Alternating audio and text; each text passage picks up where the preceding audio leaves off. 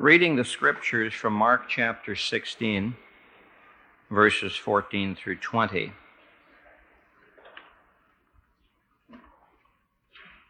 Afterward he appeared unto the 11 as they sat eating, and upbraided them with their unbelief and hardness of heart, because they believed not those who had seen him after he had risen. And he said unto them, Go ye into all the world, and preach the gospel to every creature. He that believeth and is baptized shall be saved, but he that believeth not shall be condemned. And these signs shall follow those who believe. In my name shall they cast out demons. They shall speak with new tongues. They shall take up serpents.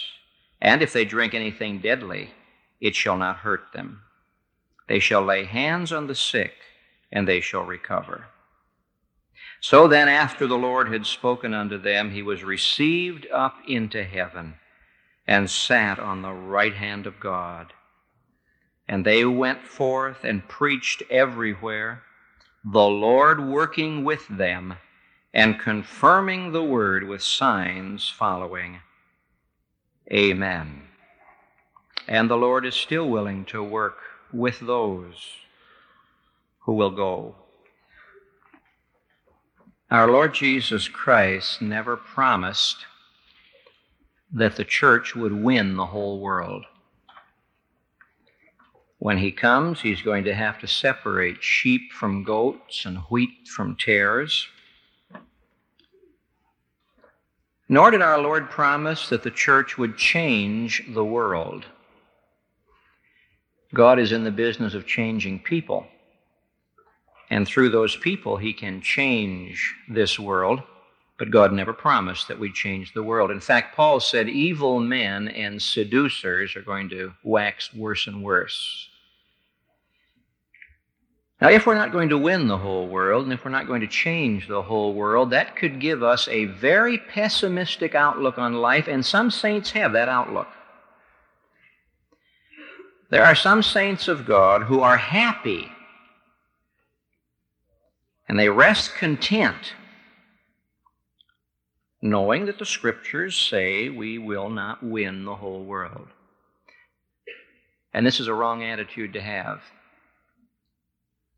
Because even though the Word of God says we aren't going to win the whole world, and even though the Word of God says we aren't going to change the whole world, it does say we have the responsibility and the privilege to reach the whole world. There's a difference between winning the whole world and evangelizing the whole world. And that's the task that has not yet been completed. It's really kind of an embarrassing thing. If the Lord were to call a meeting of the board the way corporations do, and if the Lord were to hang on the wall a progress chart, the way corporations do,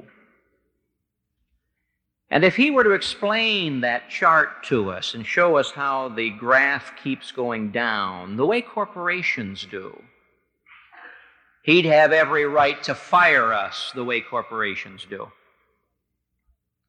If the average corporation measured its success as the church measures success, they'd be out of business. A very well-known Christian educator in this country, who shall be nameless, said to me one day, "You know, the church has to be a divine institution. The way it's running, only God could keep it alive." You see, we have the money. This is one of the most affluent generations in history. We have the money. Now, that money is not being given to the right causes, but the money is there. And the manpower is there. There are people, we have more Christian schools today than in history. And yet, week after week, I get letters from churches and phone calls from pulpit committees saying, "Can you recommend a pastor? We can't find a pastor." We are graduating thousands of Christians from our schools. We can't find missionaries, can't find pastors. I wonder where they are. We have the manpower. We have the money. We surely have the methods. Why, you can go to conventions and seminars and learn enough methods to keep you going for the millennium. Used to be that a missionary, if he had a flannel graph board and some pictures, that's all he was available. Now we have everything you want. We have movies, we have videotape, we can bounce things off of satellites. We can get to a mission field today by jet plane faster than William Carey was able to pack. So we have the money's there. We have an affluent generation. Christians have got 2 and 3 cars, nothing wrong with that. A couple of TV sets and a stereo, nothing wrong with these things. God gives us richly all things to enjoy. The money is there. The manpower is there. The methodology is there. You know what's not there? The motivation. That's what's lacking. The motivation. Wherever he leads, I won't go. The motivation's not there. And only the Holy Spirit of God can generate motivation in the heart of the believer. We are a local church. Jesus Christ has said to us, "Go ye into all the world and preach the gospel to every creature." This passage in Mark chapter 16 has been a battleground for Bible students, and we'll not get into that. I was chatting with 2 of my friends this past week who are very adept in the Greek and the textual criticism, all of which is beyond me. And I said to them, what do you do with a passage like this where some of the study Bibles say, now these verses are not in this text or not in that text? Well, they said there's nothing in there that's unscriptural. And it is found in some of the manuscripts. And I think we have every right to look at Mark chapter 16, verses 14 through 20, and find the kind of motivation we need to get the job done. In fact, as I read these verses, the Lord says to me that there are 3 incentives that our Lord gives us to get the job done. What is the job? Get the gospel out to every creature. 3 incentives that ought to motivate us to get this job done. Incentive number 1, the Lord commands it. Incentive number 2, the world needs it. Incentive number 3, the church can do it. And I trust that the Spirit of God will take these 3 incentives and wake us up and stir us up and dress us up and send us out. Incentive number 1, the Lord commands it. And he said unto them, Go ye into all the world and preach the gospel to every creature. Who said this? Verse 19. So then after the Lord had spoken unto them. The Gospel of Mark is the gospel of the servant. You know that each of the Gospels has its own emphasis. Matthew's the gospel of the king. That's why his commission reads, All authority in heaven and in earth is given unto me. That's the king speaking. Mark's the gospel of the servant.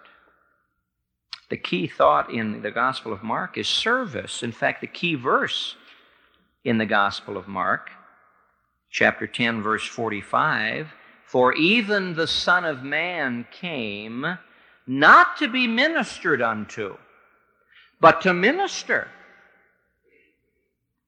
and to give his life a ransom for many. This is the gospel of the servant. The one word that is repeated over and over again, some 45 times, immediately. Authorized version says straightway.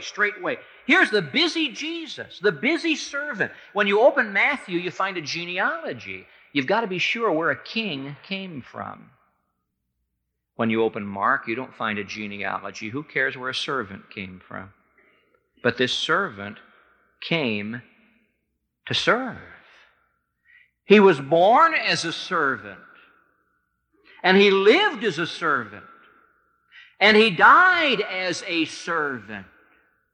The Gospel of Mark is closely related to those chapters back in Isaiah where the prophet talks about the servant. Isaiah 53 is in that passage. Mark is the gospel of the servant. Here we have the Lord Jesus working. The Son of Man came not to be served, and he could have done that.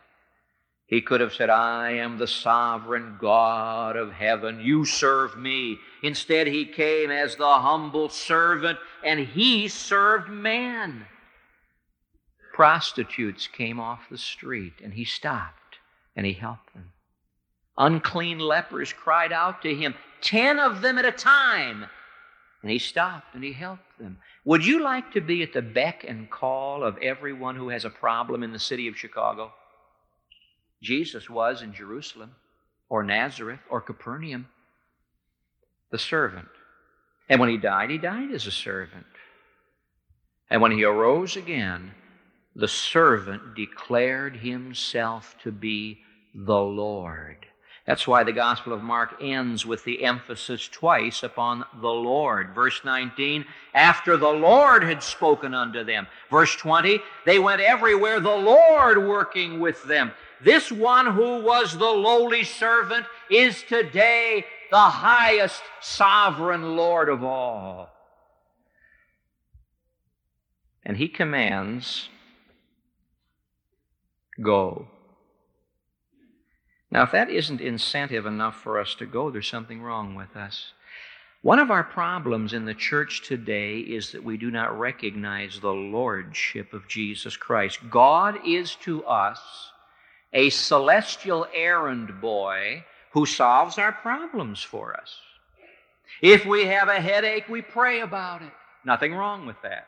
If we need money to pay the rent, we pray about it. Nothing wrong with that. But when God has a problem, and he looks to us, and he commands us, we're not as available. We want God to be available to us. It's very hard for us to be available to God. I've always admired in the Old Testament this man Samuel. What a godly man. And Samuel prayed one day, and his prayer accomplished more for the people than all of Saul's fighting. With one simple prayer, he took care of the enemy. Samuel was able to come to God. He would say, speak, Lord, for thy servant heareth. And God was able to say to him, speak, servant, for thy Lord heareth. If I am not available with an ear to listen to his voice, why should he listen to my voice? If my hands are not available to do his work, why should his hands be available to do my work? If my mind is not available to think his thoughts, to accomplish his will in this world, why should his mind be available to me, to give me wisdom in the problems of life? That's not fair. The Lord has commanded it. And these are the orders from headquarters. Now, the Lord Jesus did not drop a hint. There are some people you have to hint to get things done. Sometimes you can't go to your children and say, I think you ought to mow the lawn, I think you ought to wash the windows, you ought to clean out your room. You start to drop a hint. God doesn't do that. He doesn't make a suggestion. He gives an order. The first incentive for the church, and that means us, the first incentive for the church to get the gospel out to every creature is simply the Lord commanded it. Now, what did he command? Go. Go. See, the word missionary comes from the old Latin word mitto, which means to send. A missionary is one who's sent. The word apostle comes from a Greek word, apostello, that means one who is sent with a commission. This is our commission. Go. We're sent. That applies to all of us, regardless of where we are. Matthew said to us in his commission that he quoted from our Lord, while you are going, make disciples. And all of us are going. And so he's saying to us, now wherever you go, share the gospel. This word that he uses in verse 15, go into all the world, that word all is one of the strongest words for all in the Greek language. It isn't just the everyday word for all, it's kind of a special word for all. He's emphasizing that our sphere of ministry is not just Chicago or the near North Side or where North Avenue and LaSalle Street and Clark Street all meet. He said, that's not just your sphere of ministry. Our sphere of ministry is all the world, every creature. That means that I have an obligation where I am and where I am not. Now, it's not possible for us to be two places at one time, obviously. It's possible for us to help other people to be where we can't go. And so he commands us to go. He commands us to go into all the world. And the word that is used for preach is the word for a herald. Back in Bible days, they didn't have television, radio, newspapers. When the king or the governor had a message to convey to his citizens, he sent out a herald. And the herald would come riding into town and blow the trumpet and say, I have a message. All the people would gather in the town square. And the herald would give the message, and people would listen to the message because the herald was sent by the king. Now, that's the word that's used here. Go you into all the world and herald the gospel. This word means loud, public declaration. Now, there are times when it's not good to be loud in public. But what he's saying is don't hide it. Don't whisper it. Don't pass it along as though it's contraband. Let's not be ashamed of it. Let's declare it. Let's let people know Christ died for our sins. And he was buried, and he arose again the third day. He's alive today. And the bad news is all men are sinners, and the good news is Christ died for sinners. Herald the gospel. The way some of us do it, you'd think we belong to God's secret service. The evangelical CIA. Preach the gospel to every creature, going into all the world. The beautiful thing about the gospel is it's not limited by time. It's not limited by space. It's not limited by government. People say, oh, we have governments today that were against the gospel. Should have tried Paul's day. The gospel was illegal by the time Paul got to Rome. The Lord commands it. Now, what are we going to do with the orders? We either obey or we disobey. There's no neutrality. There's no saying, I intend to. We either, in the way we pray, in the way we live, in the way we give, we are either obeying or disobeying. Incentive number one, the Lord commands it. That should settle it right there. At this point, each of us could just simply go to the altar and say, Dear God, I've been disobedient. I've been concerned about my little world. I've not been concerned about your great world. I've been concerned about my own comfort, not those out there. Dear God, I confess it. I'm sorry. Here's my bank book. Here's my checkbook. Here's all my life. Now, what do you want me to do about this great need? And it would do some of us good to do that. But he goes on to give us a second incentive, and that's in verse 16. Not only does the Lord command it, but the world needs it. He that believeth and is baptized shall be saved. Now, he's not saying that baptism saves anybody. Charles Spurgeon was quite a fighter. He's known primarily as a great preacher of the gospel, but you can't preach the gospel without fighting some battles. And one day he preached a sermon on this text against baptismal regeneration, that you have to be baptized to be saved. And he stirred up a hornet's nest in England. A friend stopped him one day and said, Mr. Spurgeon, I hear you're in hot water. He said, I'm not in hot water. They're the ones that are in hot water. I'm stoking the fire. If baptism is necessary for salvation, nobody in the Old Testament was saved because nobody in the Old Testament ever got baptized. If baptism is necessary to salvation, then Peter made an awful mistake in the household of Cornelius. He was preaching, and he got to that portion where he said that whosoever believes in him has remission of sin, and they believed, and the Holy Spirit came down, and they were saved. And Peter said, Who can forbid water that these should not be baptized, who have received the Holy Spirit? How odd that they'd already received the Holy Spirit if you've got to have baptism to be saved. You see, in the early church, believing and baptism went together. That's not true today. Back in those days, it cost something to be baptized. It doesn't cost much today. Back in those days, when you went for baptism, you were being buried to the old life, and your friends would spit on you, and your family would bury you as far as their affections were concerned. Cost something.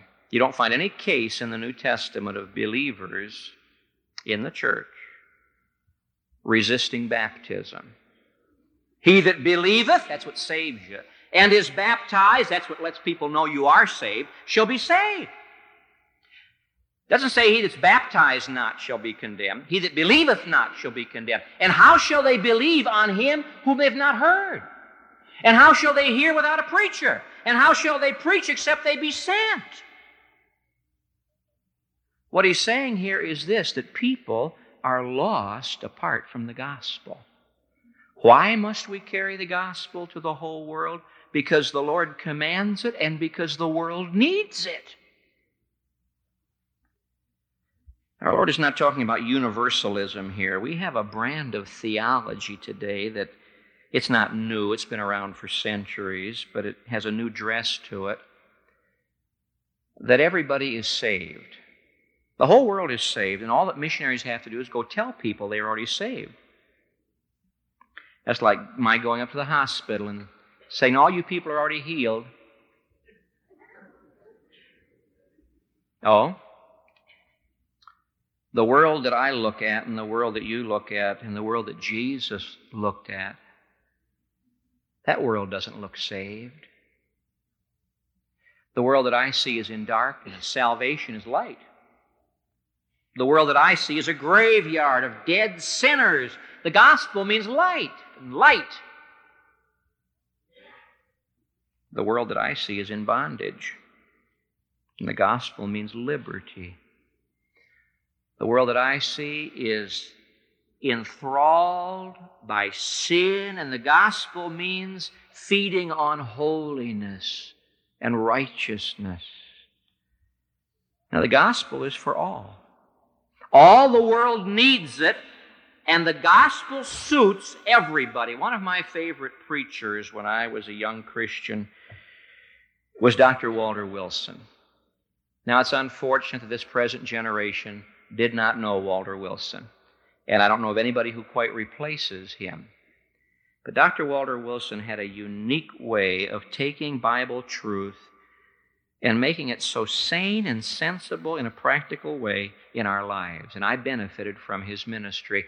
He had a great sermon on John 3:16, and his topic was this: can you think of any gift that is suitable for the whole world?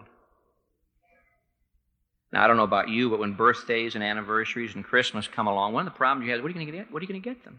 What do you get for that brother-in-law of yours who has everything? Can you think of any one gift that is suitable for everybody? Everybody needs it and everybody wants it. Now, I enjoy books, but there are people in this world who can't read. Someone says, well, food. Oh, but they might be allergic to it. Money. What good is it if you haven't got stores to spend it in? Music.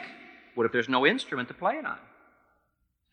You start naming the things that we give for gifts, and you'll find that not a one of them is suitable for the whole world.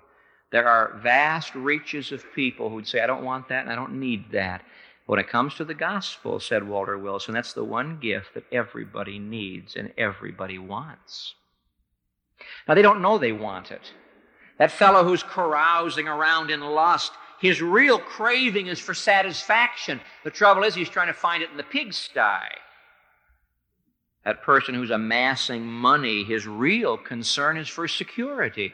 He doesn't realize you don't trust in uncertain riches. You trust in the living God. Everything men are craving for, really, God is the answer. The gospel is the answer. So here we have a message, a gift that's suitable for everybody. Suppose you had a chance to speak to the whole world. Suppose someone put a microphone in front of you and said, we're going to bounce this off of a dozen satellites and the whole world is going to hear you. Now tell them something they all need to hear. What would you tell them? The Sox won?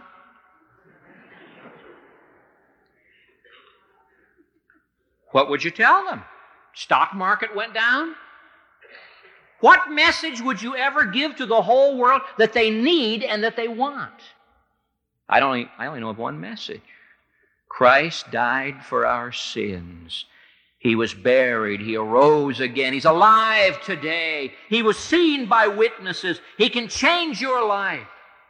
You see, we have the one commodity that the whole world needs, and we refuse to invest it. We refuse to spread it.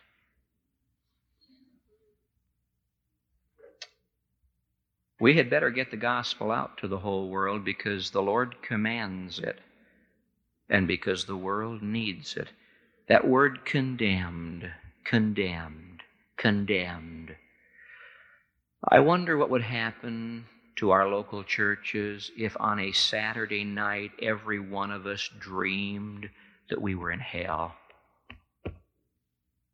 There wouldn't be people sleeping in on Sunday mornings. There wouldn't be Bibles collecting dust. There wouldn't be missionary offering envelopes thrown in the wastebasket. Condemned, condemned. That word in the middle of John 3:16, that whosoever believeth in him should not perish. Perish. You can almost hear the hiss of hell in that word. Perish. Jesus looked out on the multitudes and he didn't see pious Jews. He looked in the multitudes and saw sheep, wandering sheep having no shepherd. He saw people who were harassed and burdened and broken and living on substitutes, and he wept over it. And we look out upon a lost world and we see people who are harassed and burdened and broken, and we pull our pious skirts around ourselves and say, I thank you, God, I'm not like other people. There's a third incentive to world evangelism in this passage.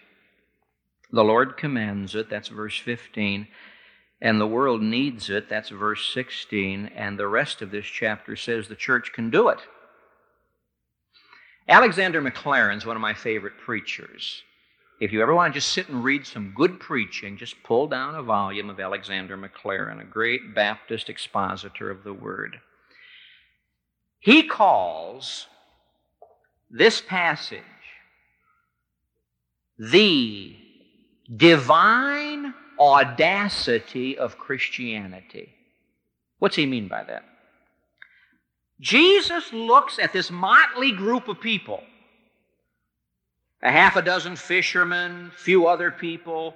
The phrase, the 11, doesn't just mean the 11 apostles who were left after Judas' suicide. It means the gathering of believers. He looks at them and says, you can reach the world. Didn't say you can change the world. Didn't say you can win the world. It said you can reach the world. They didn't have any Hondas. Didn't have a bank account, didn't have a mission board, no visas, no passports, no atlases, no slides.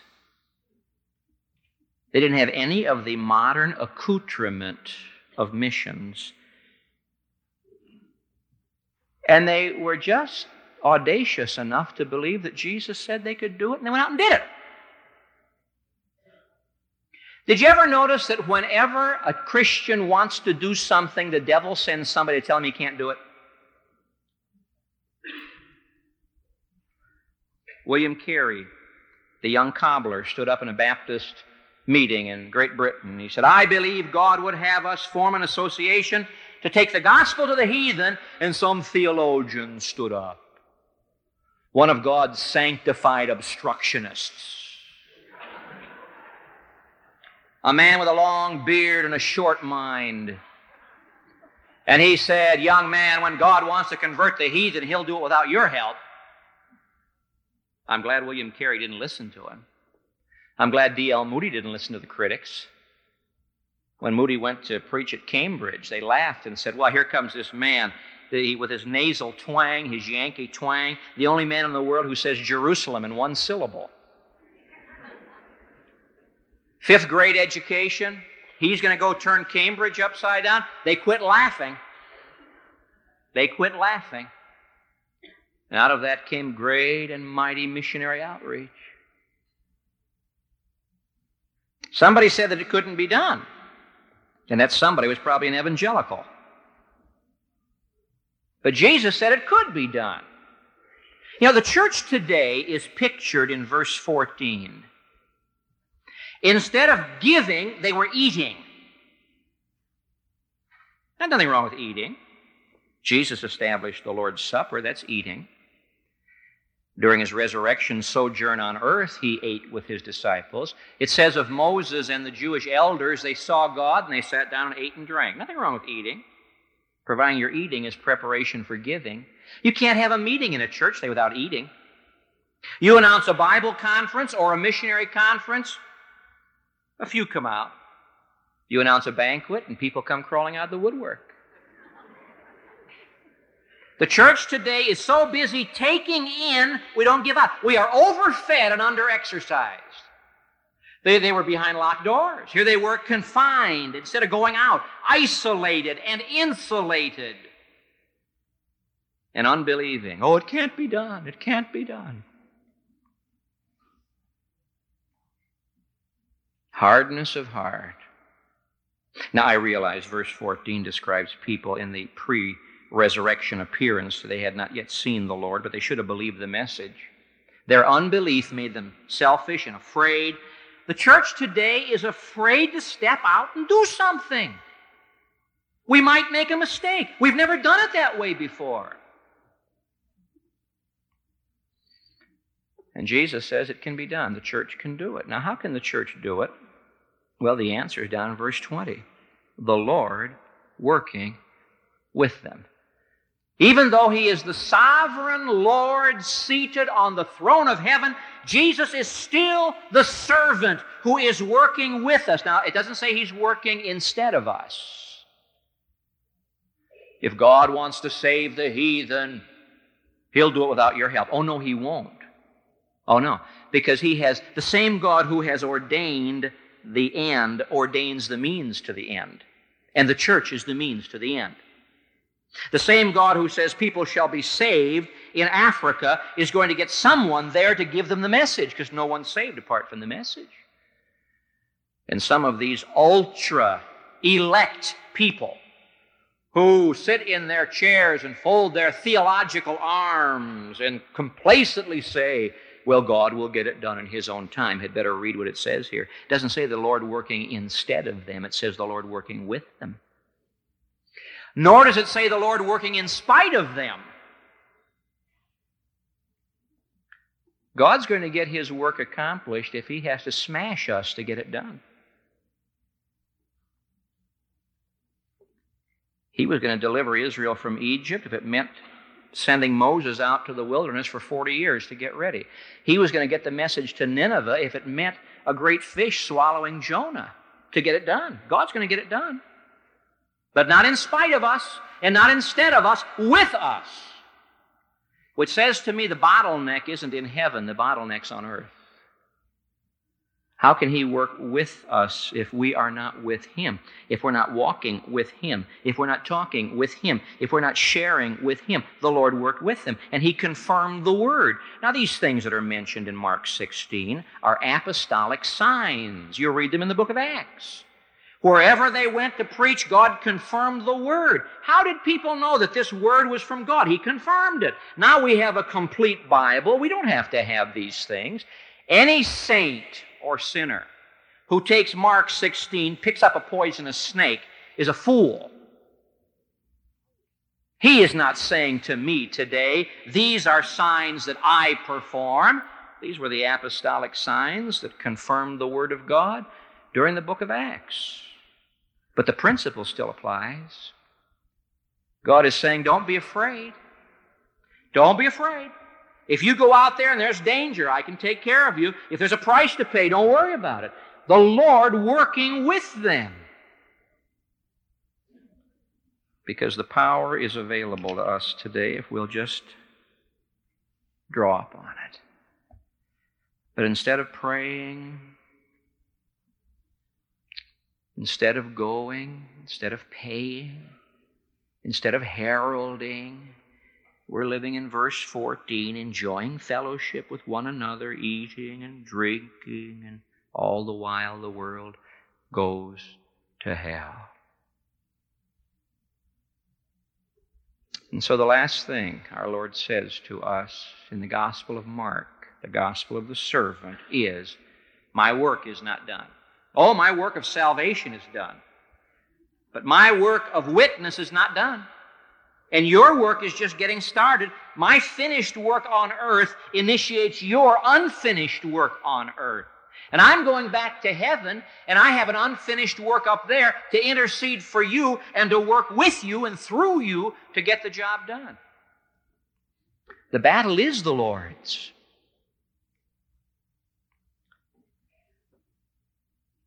And let's not say that he's speaking here to some ethereal, idealistic, abstract church. He's talking to men and women and young people and boys and girls in the city of Chicago right now. And he is saying, there is a gospel that's been placed in your hands, in your hearts. We have this treasure in this earthen vessel. Now what shall we do with it? Bury it? No. Waste it? No. Share it. Why? The Lord commands it. The world needs it. The church can do it. The Lord working with them. Let's pray. Gracious Father, we know these things in our minds. We respond to them with our hearts, but the thing you're looking for is the will. You're waiting for us to say, Lord, I will. I will. Forgive us for being disobedient when you have commanded us to go. Forgive us for being uncaring when the world is crying for the one message, the only message that can save. Forgive us for limiting the very church for which you died.